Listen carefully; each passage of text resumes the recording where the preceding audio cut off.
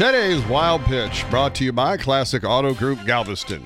The U.S. men won their first gold in Olympic curling ever. Woo! But once again, the Simpsons foretold this long ago. In an episode from 2010, they had the U.S. winning the gold medal in curling, and Bob Costas had the call. Kids, open your history books, tear out the pages, and put this indelible Olympic moment in. USA! USA! Now we need to get the Simpsons to do an episode where the Texans win the Super Bowl.